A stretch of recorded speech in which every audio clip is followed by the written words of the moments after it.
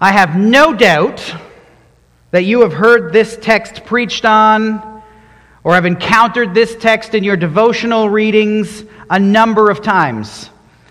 And I would suggest, or I would say that probably the vast majority of references that you have seen to this text, or the vast majority of sermons that you have listened to on this text, seem to hone in on this thought.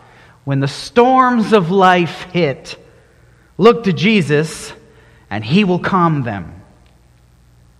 And every time I hear that, I think, really? Is that really the point of this text? And is it even true that Jesus always calms the storms, always settles the turmoil, always eliminates the distresses that you experience in your life? Is that true? Does Jesus actually ever promise to do that in this life?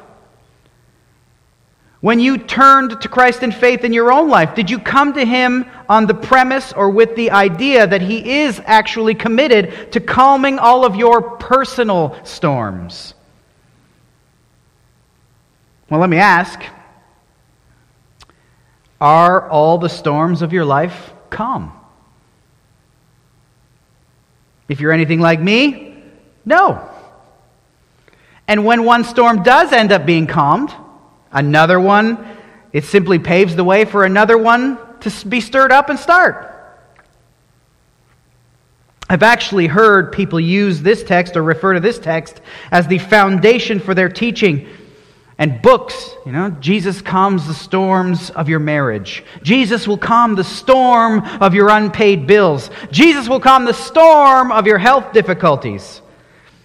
But again, are we really, in this life, promised any of these things? No. And this text is not referring to that idea of Jesus calming the storms of your life. But what we can say about the storm of this text is far greater. That when the world is agitated, when the world is in turmoil, when everything seems to be going awry and our very lives are even in danger, Christ is with us. As we face, as we endure, and as we seek to honor Him in all aspects of our life, Christ is with us. This text does not guarantee that we will that the trials that we face in life will ever go away. This does not guarantee that the agitations of the world will always be calm. The promise of this text is that Christ is with us as we go through them. Now, there are times when the Lord will indeed still a trial in your life. There are times when indeed the Lord will calm a trial in your life, and we give Him all praise and we give Him all glory when He does. But if He doesn't, know this, that Christ is in the boat with you, and that means if you truly love Him, you will get to your great and final destination, an eternity of joy with Him. In many ways, it's another sign of our culture's relentless focus on the self that we turn this stellar text that reveals to us in clear manner the identity of Christ into a story about what He does for us. We focus on what we think we can get from Him rather than zeroing in on the main point of the text, which we find in the line of the disciples at the end. What sort of man is this? And the answer? This is God Himself. This is God Himself come to us in the flesh, worthy of our worship, worthy of our confidence, worthy of our faith. And even if He doesn't calm the storm, even if He doesn't calm the trial you are facing, it is God Himself who is with you through them. And as I read and studied the text this week, I was struck by the phrase at the end, in the last verse, 27, and the men marveled. And the men marveled. The word used here means to be greatly astonished at, but at the same time disturbed by. Greatly astonished at, but also at the same time greatly disturbed by. You see, the disciples felt experienced some level of amazement, but mixed with that amazement was a feeling of being disturbed. Mark actually records in his recording, Mark actually records this same event in chapter 4. He said that they were filled with great fear. Meaning, at the sight of Jesus' power on this day, the disciples were alarmed. They were frightened. They were terrified. And the question that comes to my mind is, why would the disciples be more afraid after the storm had been calmed by the word of Jesus than they were as the storm rocked and pounded against their boat and they feared for their very lives? The answer to that question is the point of this text. This text is about the identity of Jesus and, for those who follow him as his disciples, the place of faith and fear in our lives. Those are the two things that this text addresses. The identity of Jesus and the place of fear and or faith in the life of one who follows him. Now, up to this point in Matthew's gospel, he's been taking his readers on an ascending journey, an upward trajectory as he incrementally displays to us the identity of Jesus. And we started these miracle chapters of Matthew's gospel with Jesus cleansing a leper by both his word and his touch. It's a most astounding and wonderful miracle all by itself. And then we move to the healing of a centurion's servant, which is an astounding miracle because the servant is not anywhere near Jesus at the moment when Jesus heals the servant. He simply says the word, and his word is able to move and heal someone who is some distance away from him. Jesus didn't even have to visit the servant. And then he healed Peter's mother of a serious, life-threatening fever with a touch, this time without saying any words. And on that night, crowds formed around Jesus again as he healed people of their sicknesses, and he cast out evil spirits from those who had been oppressed by them with just a word.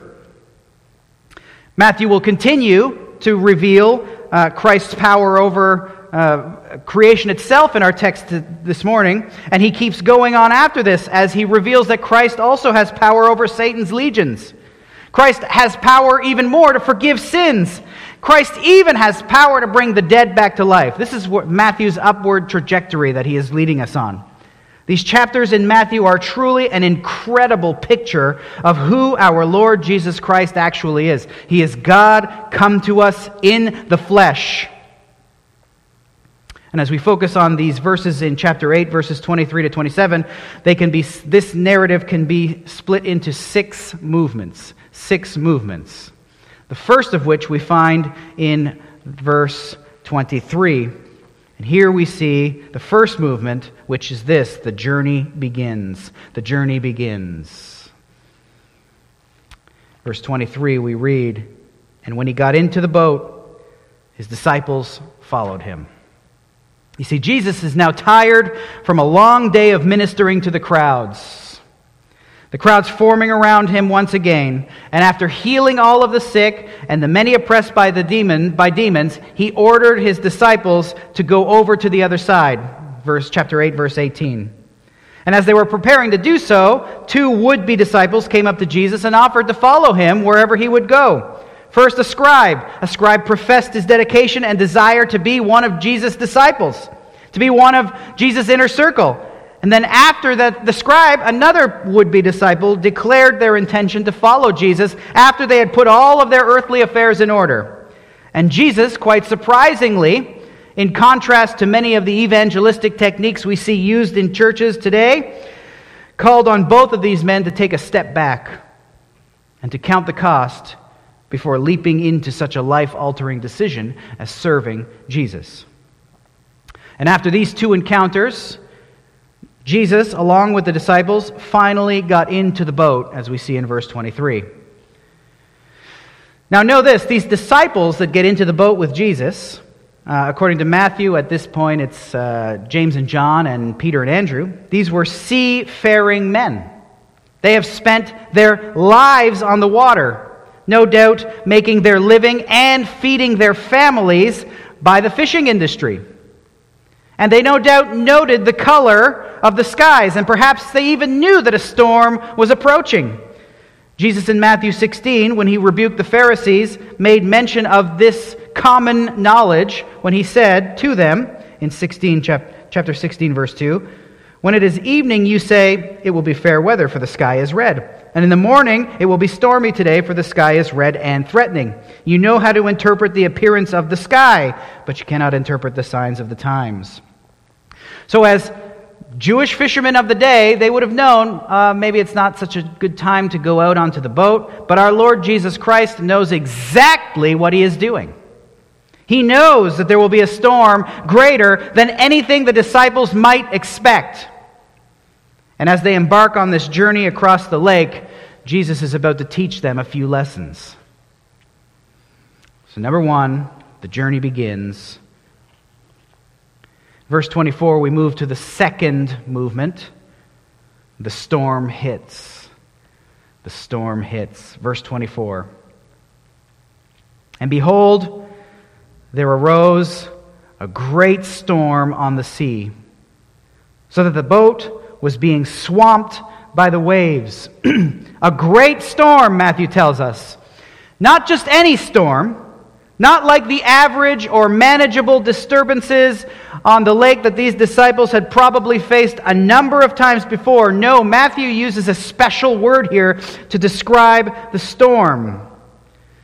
It's an unusual word to describe water agitation. The word is usually reserved for violent, land-rocking earthquakes.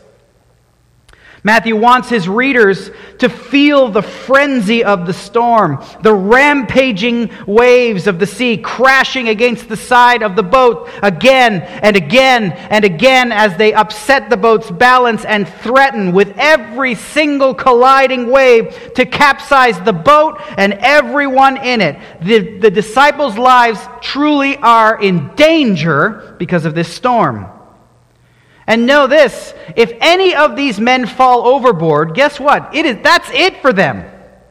They would be carried away by these turbulent waters to drown and be lost on the ocean floor, leaving behind grieving family members. This truly was a serious and precarious position that they found themselves in. And as the raging storm only increased in ferocity and intensity, and as Luke tells us, the raging waves swamped and broke into the boat, and Mark tells us that the boat was already filling with the water from those waves, these disciples who'd operated and navigated crafts through these waters hundreds, maybe thousands of times, were helpless to steady the ship as this furious, unrestrained, uncontrollable, unmanageably intense tempest threatened to both dispatch them and terminate them.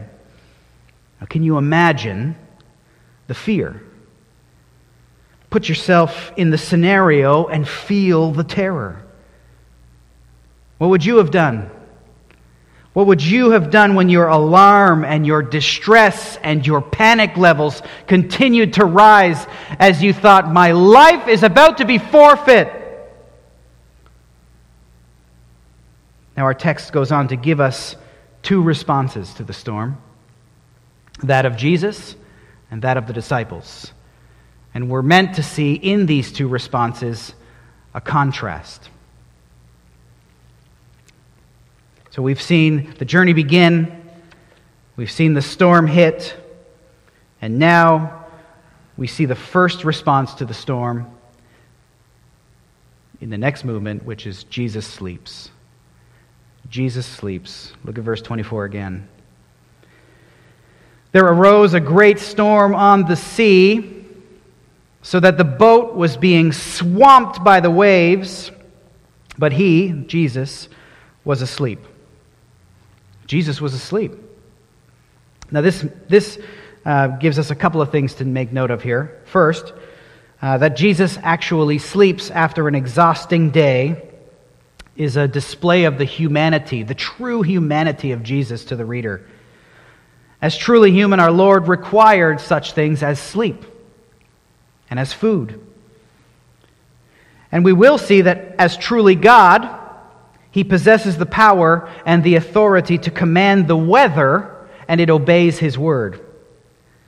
But the revelation of Christ's humanity is an incidental observation to this text. The primary point of Jesus sleeping here, the primary point of His deep and restful sleep in the stern of the boat during a terrifying storm, is to show to us the depth of Christ's trust in, confidence in, the will, the plan, and the oversight of His Heavenly Father. This storm exhibits Christ's confidence in the Father's will, regardless of the outcome. Jesus displayed His trust in the good and sovereign hand of the Father by sleeping. Now, I don't want people to come to me and say, see, Pastor Gino's telling us that we can sleep in till all hours of the day because that's how we show trust to God. It's not what I'm saying. This is not referencing the lazy person's sleeping until noon or 1 or whatever time you sleep if you're that lazy. This is about the sleep of trust. The sleep of trust because you know that God has got this. I mean, how often have you, if you're anything like me, stayed awake longer than you should have because you were worried about different scenarios or anxieties in your life? Right? But Jesus here is sleeping in trustful sleep because He knows that His Heavenly Father is in control. This storm and Christ's sleeping through the storm reveals the depth of Christ's trust in His Father. It also reveals the lack of faith and trust in the disciples. You see, Christ trusts His Father. Matthew has been revealing this to us right from the beginning. And this solid, unwavering trust of Christ with the Father, to the Father, is something the enemy sought to break. If you remember, back in Matthew 4, you've got the wilderness trials, the wilderness temptations. After 40 days and 40 nights in the wilderness with no food, Matthew tells us that Jesus was hungry. And it was at this point of weakness, as it looked like Christ might very well succumb to starvation, that Satan appeared to Jesus saying, "If you are the Son of God, command these stones to become bread." In other words, Jesus, why are you suffering like this? Why endure such a trial? Why go through such difficulty? If your Father truly loved you, He would give you bread, wouldn't He? What father leaves his son in the wilderness to starve like this? Forget His will and provide for yourself. Turn these stones into bread. But Jesus is supremely confident in the will of the Father for His life. And so He refuses Satan's temptation. He trusts His Father even when on the verge of death by starvation.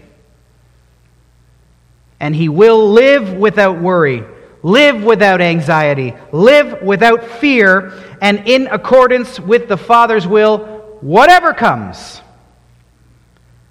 It is this unshakable trust that no matter what happens, no matter what is going on around him, no matter how little he has, no matter how hungry he is, how close his life is to ending, no matter what happens in Jesus' life, he knows the Father is good. He knows his Father is in control. And it is this assurance, this rock-solid assurance in the good and perfect will of his Father that permits and inspires this restful sleep of Jesus in the midst of a raging and violent storm that swirls all around him as he sleeps in that boat.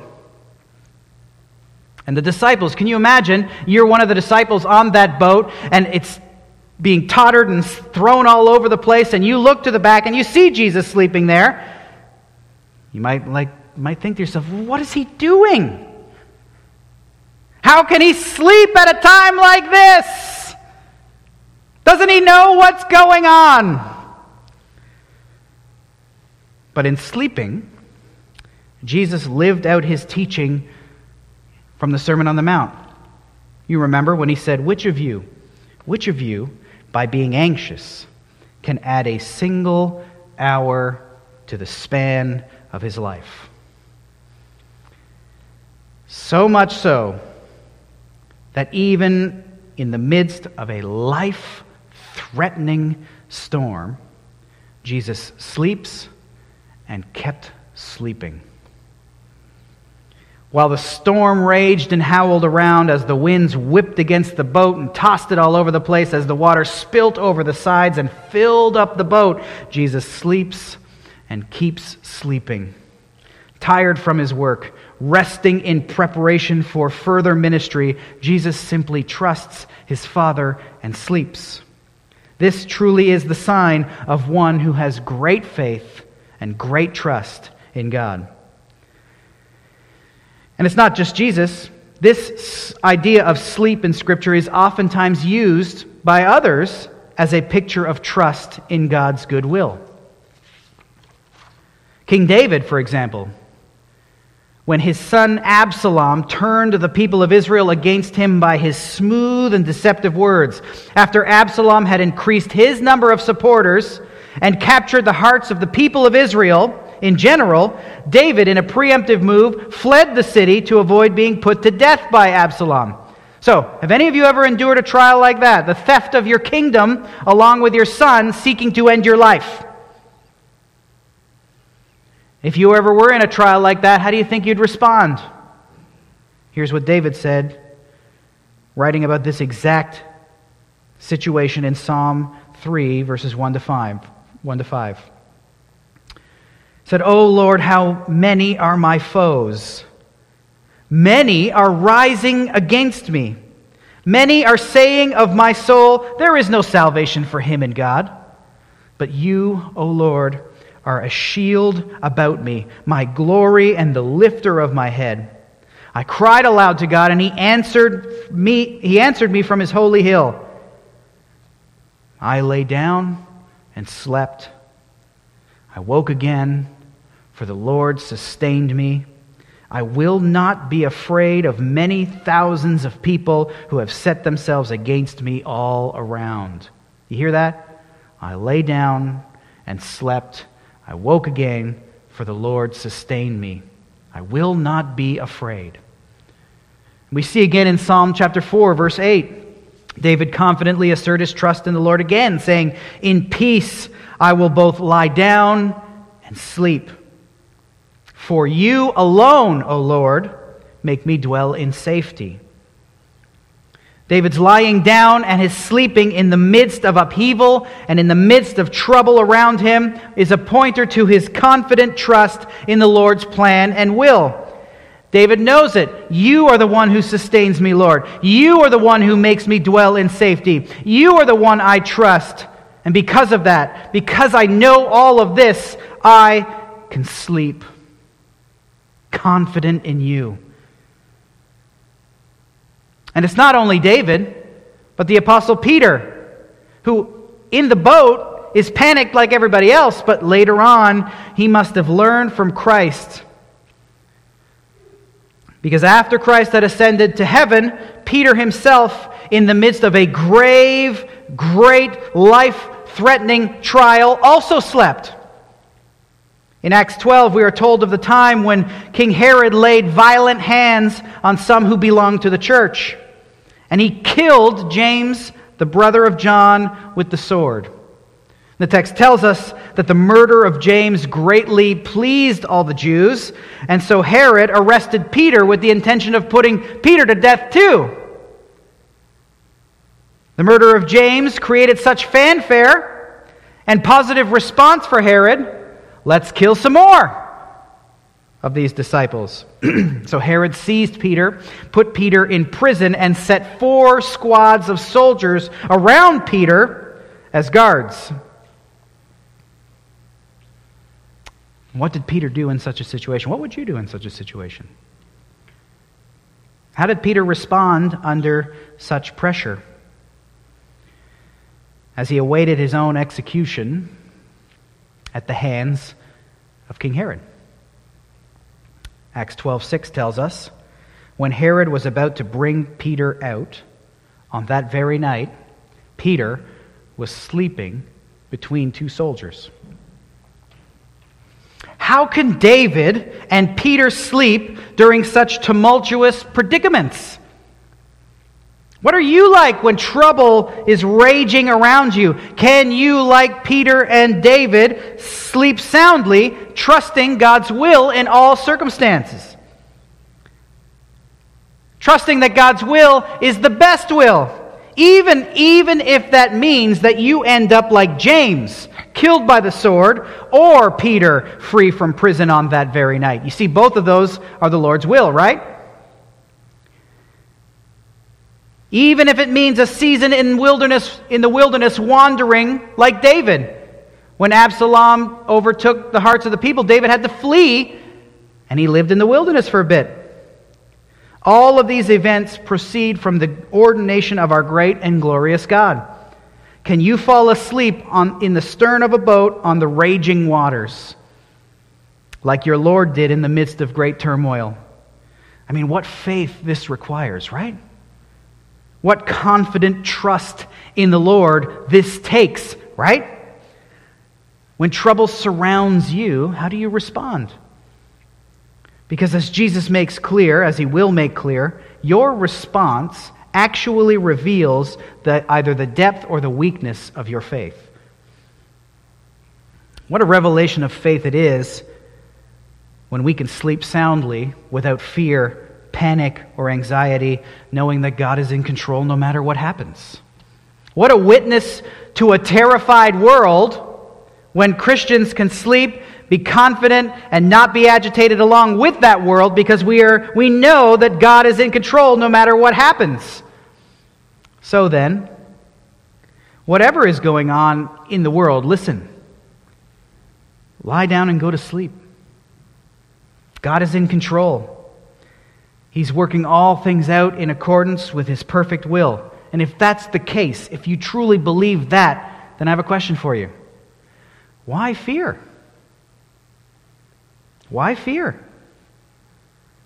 Now, let's contrast Jesus' response to the storm with that of the disciples. Because while Jesus sleeps, the fourth movement or the fourth section of this text is that the disciples panic. The disciples panic. So we've moved from the journey begins, the storm hits, Jesus sleeps, and now the disciples panic.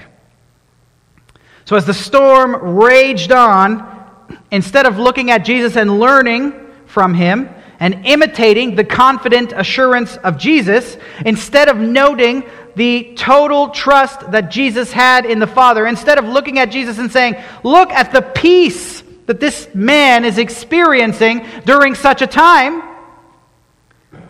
they panicked and proved tremendously fearful. And this in spite of everything they've witnessed up to this point. I mean, Jesus has definitely proven himself to be a different sort of man, right? A man with a great degree of power and authority. A man with the favor of God resting upon him. They have seen Jesus at work, driving away demons, driving away diseases with a word. And yet, even so, when their safety is threatened, their immediate impulse is fear and panic.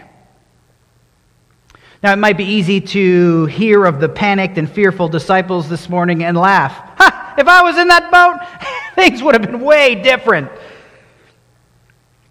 They were so foolish. If I was in that boat, I'd have said to everybody, hey man, let's trust the Lord and let him sleep. We'll be okay. No, you wouldn't have. The disciples are a mirror into our own identity. Had any of us been on that boat on that day, we would have responded the exact same way. I mean, all you need to do is look at the world today and look at the response of followers of Jesus to the agitations of the world today. Quite often, they mirror the responses of those who reject Christ in the world. Sometimes, it's even difficult to tell who the Christians are from the non-Christians based on how we respond to the agitations and the turmoils and the upheavals in the world. Not a lot of sleepers. In many ways, it seems like we are just as fearful and just as alarmed as everyone else. Do you really notice any difference between the Christian and the non-Christian when the idol of safety is threatened? Do you really notice any difference between the Christian and the non-Christian when the idol of safety is threatened? We flee. We retreat in anxiety. Our fear levels rise. We argue. We bicker. We divide from one another as we labor to force everyone to agree with our perspectives. And when civic leaders make decisions that we don't appreciate, we moan and we complain and we explode in anger and we take to the streets as though these practices, as though the ways of humanity are the solution to the problem. And we forget the Lord's word through Jeremiah when he said, "Cursed is the man who trusts in man and makes flesh his strength." You're not going to solve the world's problems. I'm not going to solve the world's problems. You know who will? Jesus. May it never be that you get filled with fear over what is going on in this world. Why? Because if you love Christ, if you know Christ, if you are a child of Christ by grace through faith, then guess what? You are in His boat. He is in the boat with you. And He sleeps confidently, as we, His children, ought to do as well. Imitate the confidence of Christ in the will of the Father. And as Jesus sleeps, imitate. Don't panic. Imitate. Remember, as Psalm 22 tells us, kingship belongs to the Lord, and He rules over the nations. As Jesus rests confident, imitate Him. Don't panic. For God is King of all the earth. Sing praises with a psalm. God reigns over the nations. God sits on His holy throne. Like Jesus, don't panic, because as Psalm 11 tells us, the Lord is in His holy temple. The Lord is on His heavenly throne. His eyes are watching closely, and they examine the sons of men. And as you look to Christ to imitate Him, don't be fearful, because Psalm 103 tells us the Lord has established His throne in heaven, and His kingdom rules over all. All those texts tell us the Lord's throne is in heaven, and He is in control of all things, over all things. And this is why Jesus can sleep.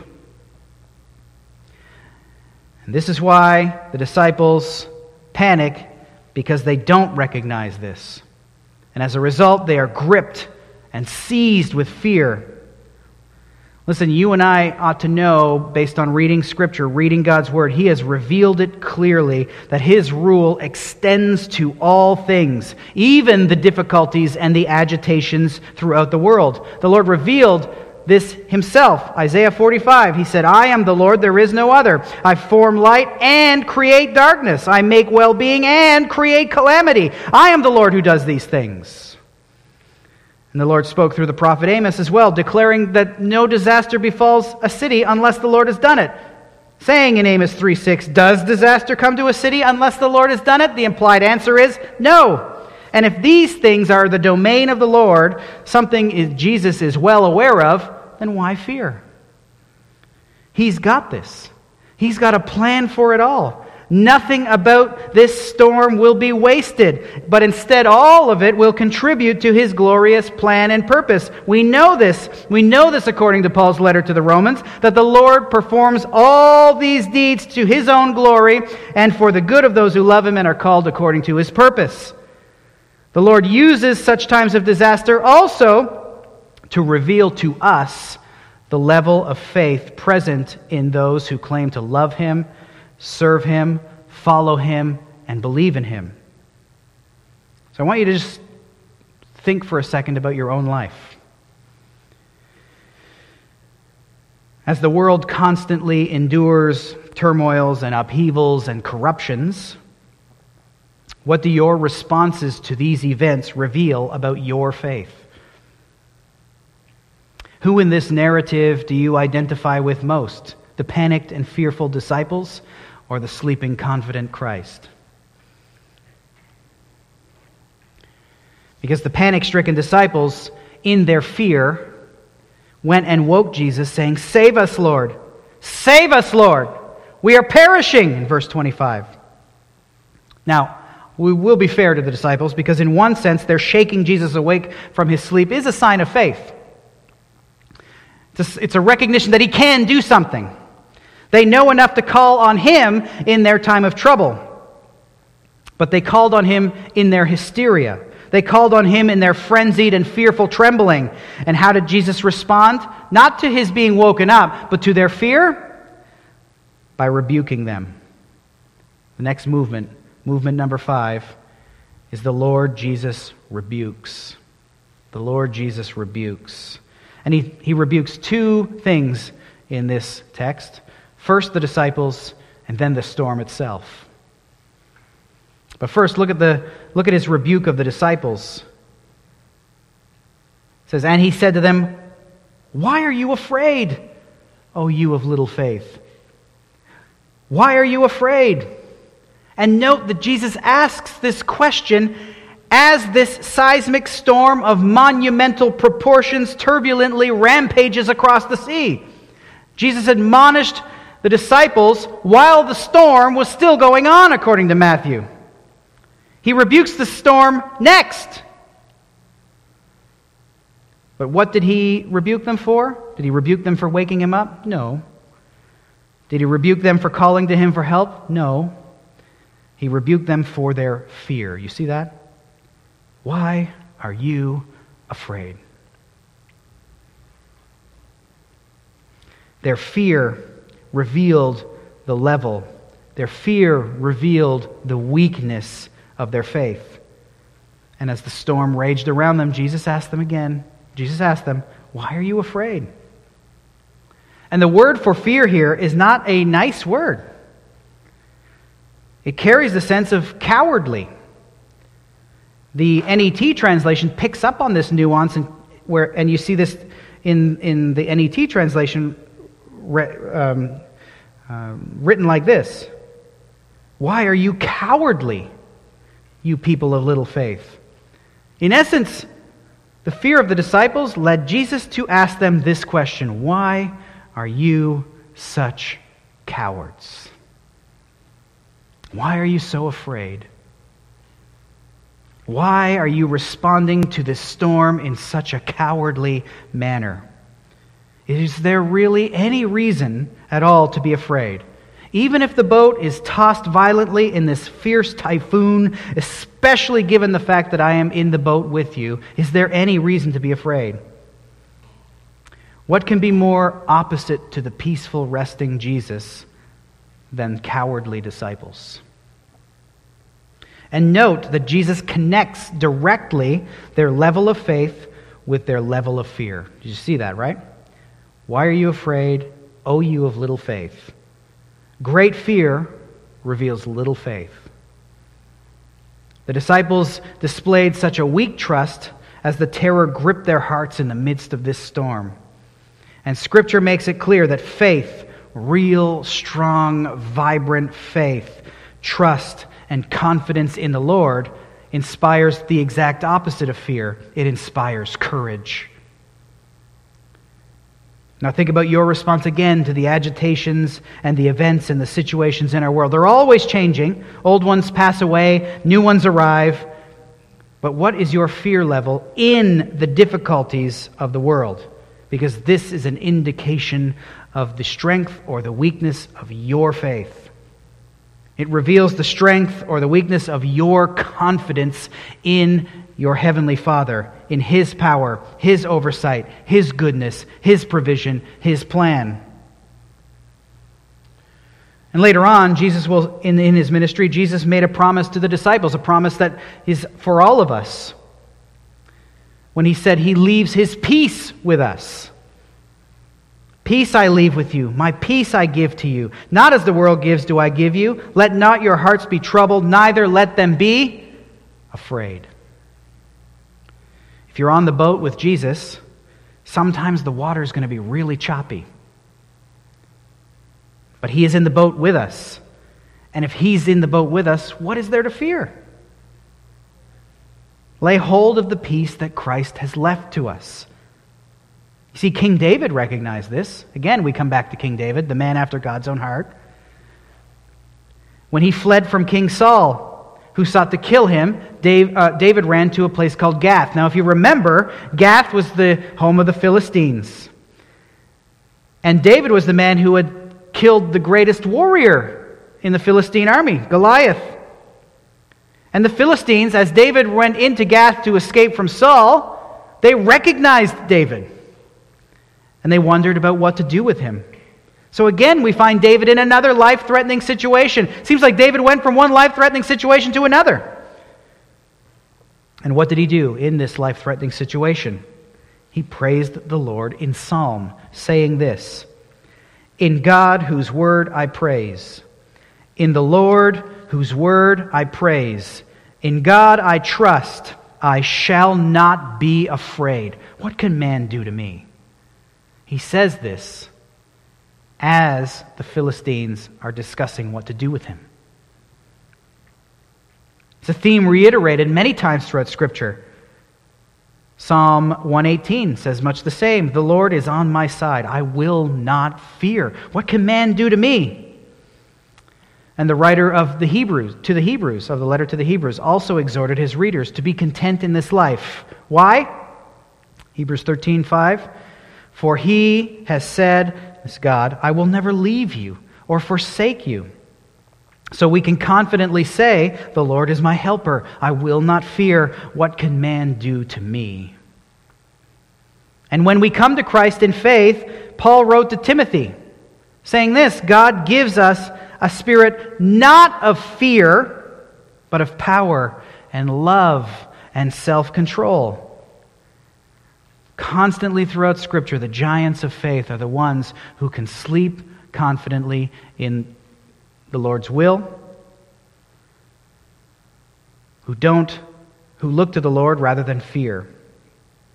And so again, I ask you, are you afraid? As you read or as you watch the news, as you scroll through the headlines on your phone or on your computer, are you afraid? I mean, we live in an age unlike any age before. It used to be that news took a long time to travel. You'd get your newspaper once a day and you'd read the headlines and maybe you'd see a few things on the news. And before that, sometimes, in the medieval eras and things like that, it would take months to get news to you. But now, it takes seconds. We're updating the news second by second by second in every location on earth. And the constant volleys of bad news, the relentless onslaughts of "Henny penny, the sky is falling," broadcasting, editorials, and tweets really do take their toll on us, don't they? You hear bad news enough. If you hear it enough, and you are not looking to God's Word even more, it will begin to rewire your outlook on the world. It will inspire fear and cowardice rather than confident trust. If we aren't careful and diligent to keep looking to Christ, our fear levels will rise as we keep listening to the news of the world. Have you been fearful? Are you fearful about what's happening around the world right now? My question to you is why? Why? If you are a follower of Christ, He's in your boat. And guess what? That boat might be tossed around. And that boat might look like it's in real danger of a catastrophic wreck at times. But the presence of Christ ensures that when all is said and done, that will not be the case. So why be afraid? Why lack courage? Why grow faint-hearted at the earthly difficulties that inevitably arise in a corrupt and fallen world? If you are Christ's children by grace through faith, take hold of His love. Take hold of Him in confidence. Ponder His love for you. And the more you understand how much Christ loves his children, that love will cast out and drive out fear. As the Apostle John wrote in 1 John 4:18, perfect love casts out fear. I mean, what love is more perfect than Christ's? And if you know you belong to him and you know that he loves you, why fear anything? What a great witness to the world it would be, the confident, fearless Christian, confident in the Lord Jesus Christ, avoiding the worries and the distresses and the commotions, steering clear of the wrangling and the arguing, because we know exactly who runs this place. We know exactly who sits on the throne, ruling over all things. We know that he is moving history towards its intended goal, and we are blessed to be a part of it.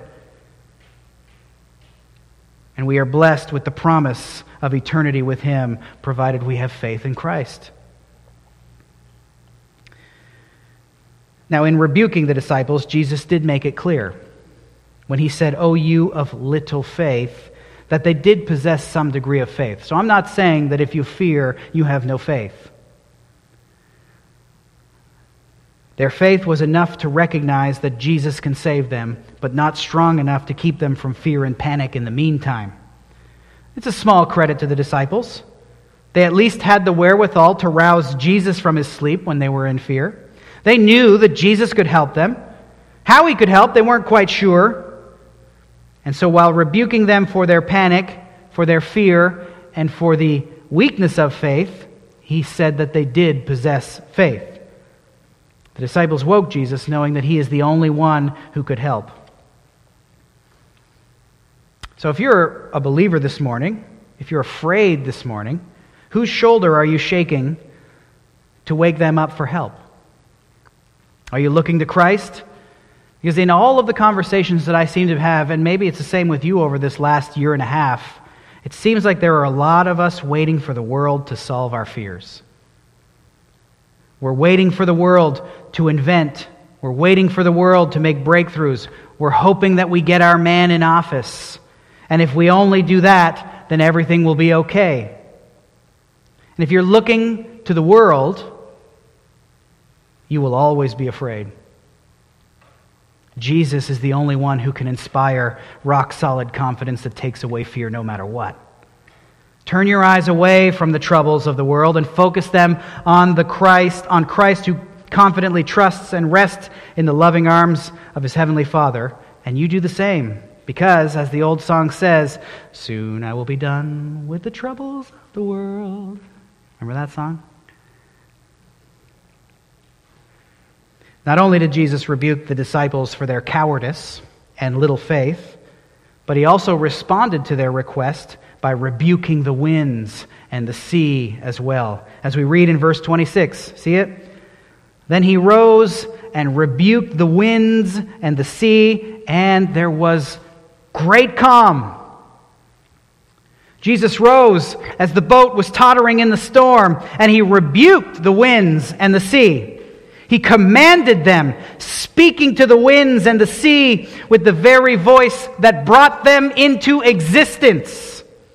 The very voice of the one in whom all things hold together, according to Colossians 1:17. The authoritative voice of the Lord himself, and the result of Jesus' word, creation's obedience. As the wind and the sea immediately calmed, to the point of what Matthew says is a great calm, a perfect calm, a serene, glassy body of water. The result of Christ's display of power over creation itself led to the sixth and final movement of this narrative. The disciples marvel. The disciples marvel. Matthew tells us that the men in the boat with Jesus marveled, meaning they wondered. They were astonished at what they had just witnessed. Writing, the men marveled, saying, "What sort of man is this, that even the winds of the sea obey him?" While both Mark and Luke tell us that the disciples were afraid as they marveled. Luke wrote this in 8:25, "And they were afraid, and they marveled, saying to one another, "Who then is this that he commands even the winds and the water, and they obey him?" While Mark records in 441, "And they were filled with great fear and said to one another, 'Who then is this that even the winds and the sea obey him?'" Now you would think, right, that these disciples might be grateful. They might be thankful to Jesus for his display of power. You might think that the immediate calming of the sea would cause their flopping back into their boats, back into the seats of their boats with great relief, saying, "Whew, boy, am I glad that's over." But that's not what happened. Instead, after Jesus calmed the sea, the text tells us they were filled with great fear and astonishment. And the question I would ask is why? Why are the disciples now more afraid that after Jesus has calmed the storm than they were as they were going through it? The answer is clear. They had just watched Jesus do something that, according to the Old Testament, only God can do: control the weather. Throughout the Old Testament, it is God himself who sends floods. It is God himself who sends fire from the heavens. It is God himself who brings droughts and holds back the rain. And if you look at Jonah, it is God himself who redirects people by stirring up the seas. And we see the affirmation of God's sovereign and complete power over creation throughout the Psalms, for example. As David wrote in Psalm 65, "O God of our salvation, the one who by his strength established the mountains, being girded with might, who stills the roaring of the seas, the roaring of the waves, the tumult of the peoples, so that those who dwell at the ends of the earth are in awe of your signs." Psalm 89 reads, "You, Lord, rule the raging of the sea. When its waves rise, you still them." And Psalm 104 makes it clear. "He, the Lord, set the earth on its foundations, that it should never be moved. You covered it with the deep as with a garment. The waters stood above the mountains. At your rebuke they fled. At the sound of your thunder they took to flight. The mountains rose, the valleys sank down to the place that you appointed for them." And finally, Psalm 107, which must have immediately come to mind as the disciples watched Jesus still the storm. In Psalm 107, starting in verse 23, we read, "Some went down to the sea in ships, doing business on the great waters. They saw the deeds of the Lord, his wondrous works in the deep. For he commanded and raised the stormy wind, which lifted up the waves of the sea. They mounted up to the heaven, they went down to the depths. Their courage melted away in their evil plight. They reeled and staggered like drunken men and were at their wits' end. Then they cried to the Lord in their trouble, and he delivered them from their distress. He made the storm be still, and the waves of the sea were hushed." The point being, these men in this boat with Jesus would have known their Old Testament enough to know that only the Lord himself can control the sea. These are not the workings of some mere wandering prophet. These are not the workings of some parlor magician who can pull a quarter out from behind some kid's ear. This is a deadly storm stilled by a simple word from Jesus. And up to this point, the people and even the disciples are all trying to figure Jesus out. Not quite sure what to make of him. But with each passing miracle or healing, the disciples add another piece to their understanding. But this, controlling the weather, this is a game changer. And it dawns on the disciple for the first time, perhaps, maybe, this man in the boat, this Jesus, what sort of man is this? Could this be God himself? We know the answer is yes. This is God come in the flesh, standing in the boat with them. But they're still trying to figure it all out. But the thought, the possibility, elicits great fear in them. And they ask each other, What sort of man is this? What kind, of what class, of what origins is this man? I mean, we knew that he was more than a carpenter from Nazareth, but this, he sleeps during a storm, and then he commands that storm and it listens to him? This man is authoritative over creation itself? Who but the Lord is authoritative over creation? What sort of man is this? They're trying to classify Jesus, but Jesus is something entirely new. Something they have never encountered before. He is the God-man, come not simply to still storms, but to save souls. This Jesus is in fact God come to us in the flesh to seek and to save the lost. God come to us in the flesh to blaze, to pioneer, to author the path to eternal life.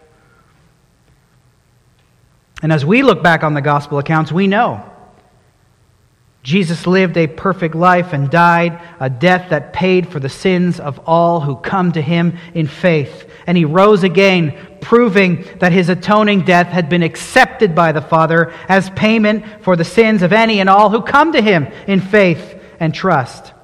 And he is now seated at the right hand of God the Father.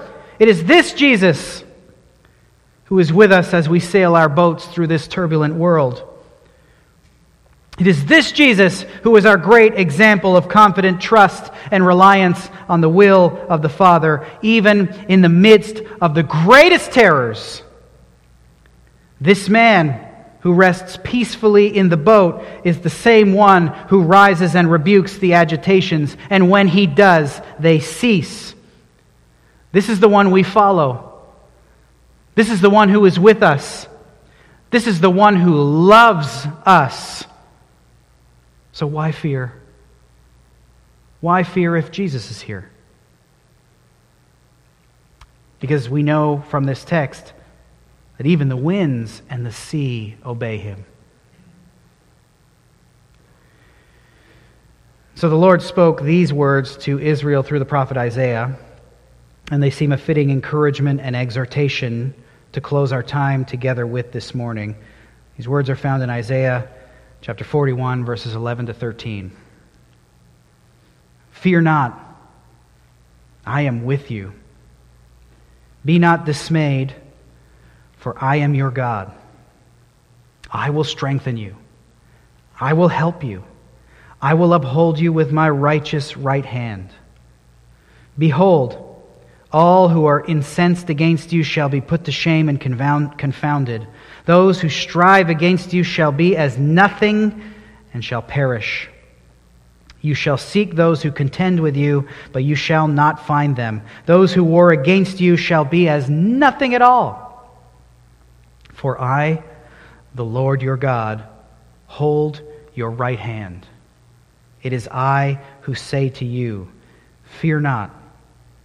I am the one who helps you. Father, we praise you for the example of our Lord and Savior Jesus Christ, that he can sleep in confident trust. I praise you for the rebuke and the exhortation that is found in this text for us, your children, not to be afraid. I pray that you would raise up in us the same levels of courage we see in our Lord Jesus, the same levels of courage that allowed Peter to sleep while he was in prison and David to sleep while he was being pursued in the wilderness. I pray that one of our great witnesses to the world would be our confident reliance and trust upon the Father. Trust in you. I pray that you would, for those of us who have little faith and great fear, I pray that by the power of your Spirit that you would minimize the fear and raise the faith and the courage. In all things, Lord, we desire to glorify you and to honor you and to exalt you. And so we pray that by our courageous reliance upon you especially during times like the ones we face now, that the world would see your goodness, that the world would see a most wonderful alternative, peaceful people, and they in turn would want that peace for themselves, and they would come to you. We praise you and we thank you in the name of our Lord and Savior Jesus Christ. Amen.